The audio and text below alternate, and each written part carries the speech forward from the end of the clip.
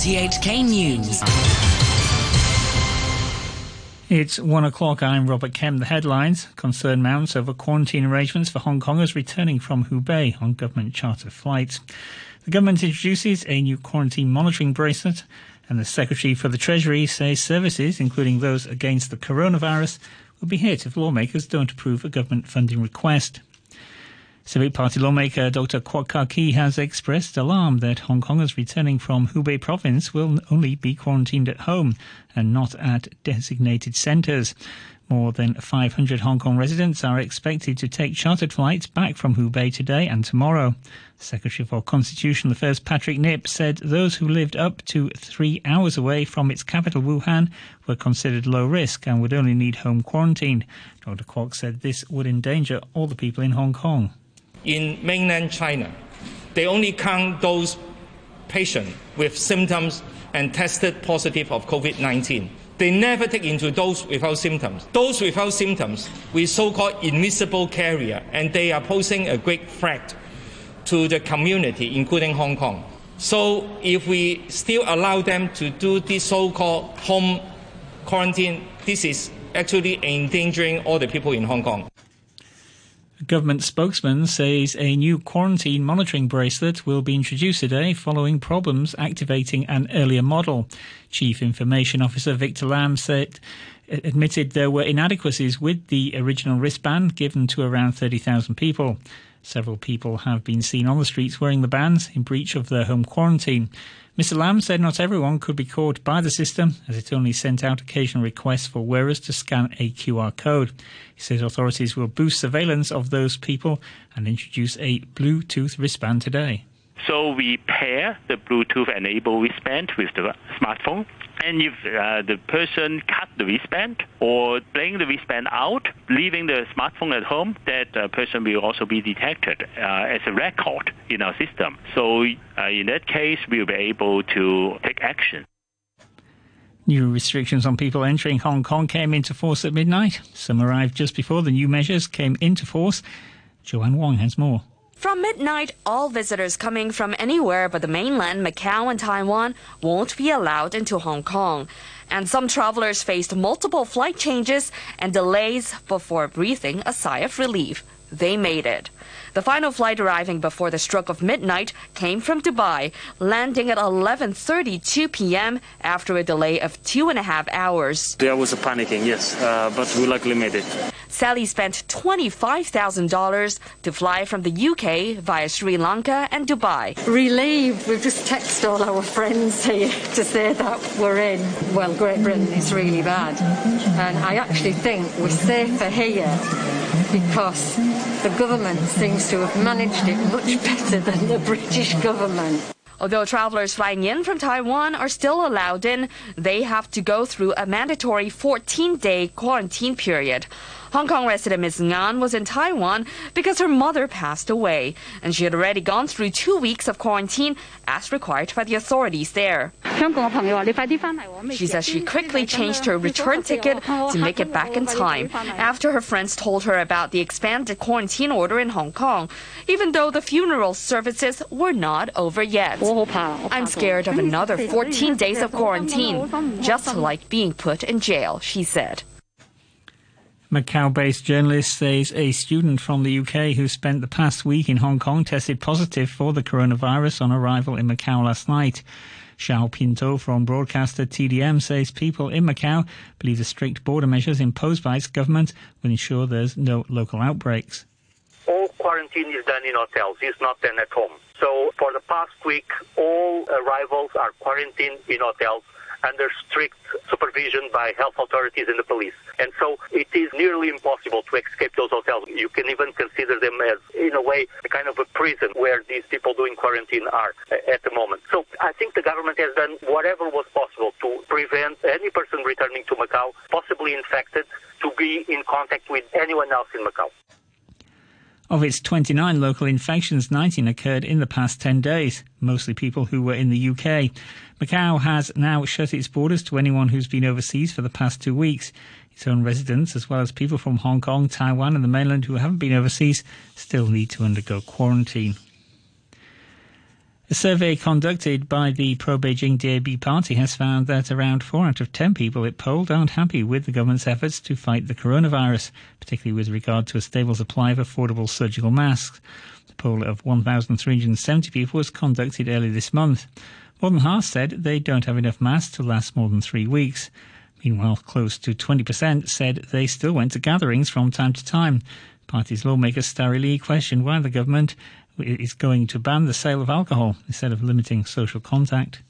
I think it is not to the point to me because, first of all, we can see there is a very strong sentiment from the sectors that this government proposal is targeting their industry only, and that may not be the main reason for the spread of the virus. If we can control or if we can limit the social gathering, the number of social gathering, I think that is more to the point instead. The Secretary for the Treasury, James Lau, says services, including those against the coronavirus, will be hit if lawmakers don't approve a government request for $215 billion in bridging funds this week. The money is needed to fund a gap caused by the delay in getting approval from LegCo for this year's budget. Pan-Democratic lawmakers have been trying to delay the vote, saying funding allocated to the Chief Executive's office and the police should be cut or reduced. But Mr Lau says the government cannot pull these items. If we do not get this passed this week, then we will have serious problem of the government being unable to meet its obligations in terms of payments for services and goods. And for that reason, if we have actually orders for what we call personal protective equipment, like masks, isolation gowns, face shields, or protective coveralls, a lot of these would require cash payments or payments immediately upon delivery of service or the goods. That's why we believe that if the vote on the current resolution is not passed this week, there will be an adverse impact, very serious adverse impact on the anti-epidemic work that we undertake. Former senior executive and a consultant at the local bourse will appear in West Kowloon Court over bribes related to several IPO applications. Candice Wong reports. The two are charged with allegedly taking and offering bribes of more than $9 million related to the initial public offerings. The ICAC said Eugene Young, who was a joint head of the Exchanges and Clearings Listing Department team that vets IPOs, is also charged for misconduct in public office. The anti-graft body accuses Mr. Young of failing to disclose the money his wife received from a former consultant at the stock exchange, Richard Lum, between 2017 and last year. Mr. Young is also alleged to have failed to declare a conflict of interest over the vetting of IPO applications involving Mr. Lum. The US government says everyone who's moved out of New York City in the last few days should self-quarantine for the next 2 weeks. Dr. Deborah Birx made the announcement at a White House news conference. About 56% of all the cases in the United States and 60% of all the new cases are coming out of the metro New York area. To everyone who has left New York, because of the rate of the number of cases, you may have been exposed before you left, and I think everybody who was in New York should be self-quarantining for the next 14 days. The coronavirus continues to exact a heavy toll in Italy, current centre of the pandemic, where 743 people have died in the last 24 hours. It's the second worst daily figure and comes after 2 days in which the death rate had fallen. Here's the BBC's Mark Lowen. For the third day in a row, the infection rate here is slowing. 54,030 people in Italy currently have coronavirus. That's an increase of just over 7% on yesterday. It's the slowest rise since the outbreak began and is now starting to look like a downward trend in new infections. Deaths, though, have risen again. 743 people killed by the virus in the past 24 hours, up from 601. But it's the infection rate which the authorities here will look at closest. It seems to show that the nationwide restrictions are working. Those are likely to tighten further, with the fine for breaking the rules set to increase. British Health Secretary Matt Hancock has been announcing his government's latest moves in response to the virus. Here's the BBC's Jonathan Blake. Most strikingly, the government announced that it was creating a temporary hospital at the Excel Centre, a big exhibition venue in East London, which will house up to 4,000 patients. It'll be staffed jointly by members of the armed forces and also NHS medical staff. There was also that call for volunteers. The government wants to recruit 250,000 people to help the NHS through the coronavirus crisis, and they will mostly be involved in delivering supplies to the 1.5 million people who are most at risk. The entire population of India has entered a 3-week lockdown. The Prime Minister, Narendra Modi, told his 1.3 billion fellow citizens that the only way to save themselves from coronavirus was for no one to leave their home. Only essential services will operate. The Prime Minister made a televised appeal. Corona महामारी के खिलाफ निर्णायक लड़ाई के लिए ये कदम अब बहुत This is an essential step in this decisive battle against the corona pandemic. No doubt this lockdown will entail an economic cost to the country, but saving the life of each and every Indian, of you, of your family, is the first priority for me, my government and every state. Short while ago, the Hang Seng Index was at 23,226. That's 566 points up on yesterday's close. Turnover stands at $80 billion. Currencies, the euro stands at $1.08. The dollar is worth 111.12 yen. The pound is worth 9.15 Hong Kong dollars. Sport now, and here's Atom Cheung. The International Olympic Committee President Thomas Bach says the decision to postpone the 2020 Tokyo Games to next year is about protecting human life. The IOC and the Japanese Prime Minister Shinzo Abe decided yesterday to push the Games back to 2021 because of the coronavirus pandemic.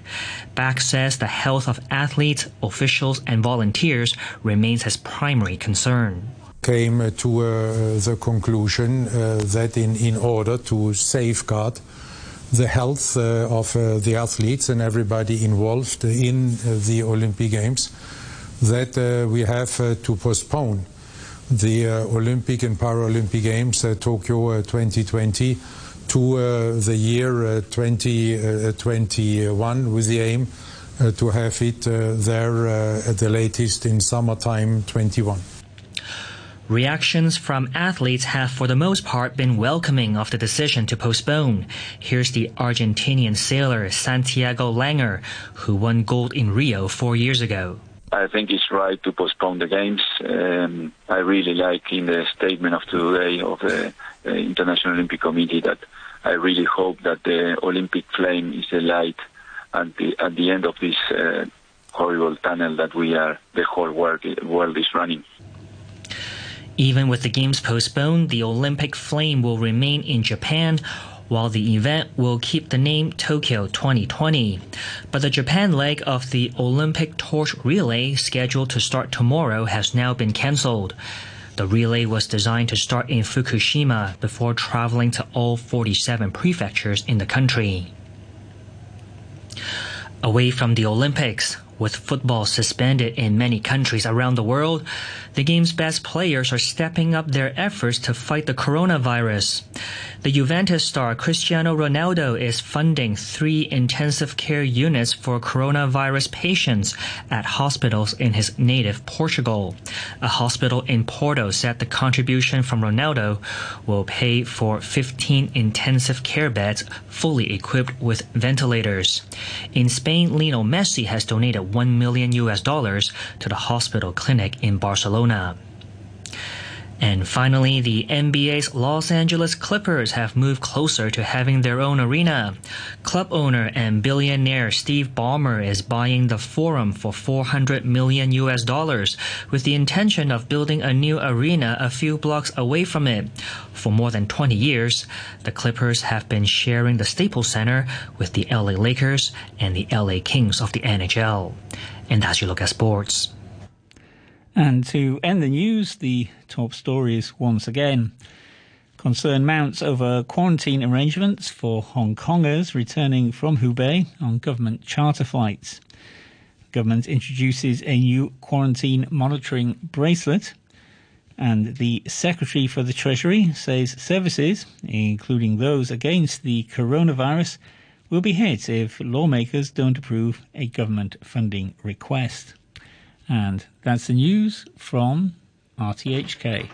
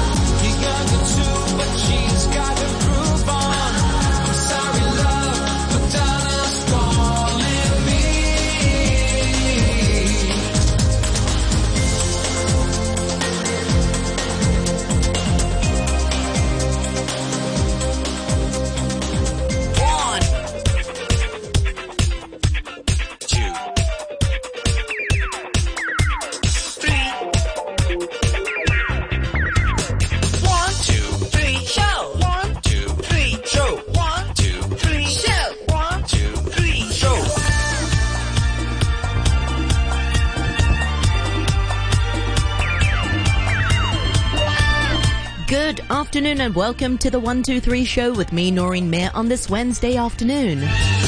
Wednesday the 25th of March is today's date. Many thanks to Phil Whelan on the Morning Brew. we are talking about looking after your mental health during the coronavirus outbreak. And we'll be chatting with Alison Halexa, who's a psychotherapist at MindWorks, which is part of the OTMP Healthcare, and she's also the founder of Rethink the Couch. So join us in about 10 minutes or so. And after 2:30, Cruzanne McCalligan is with us once again for our midweek audio column for a bit of fun. And this week, Cruz talks about courage. What does it mean to be brave today?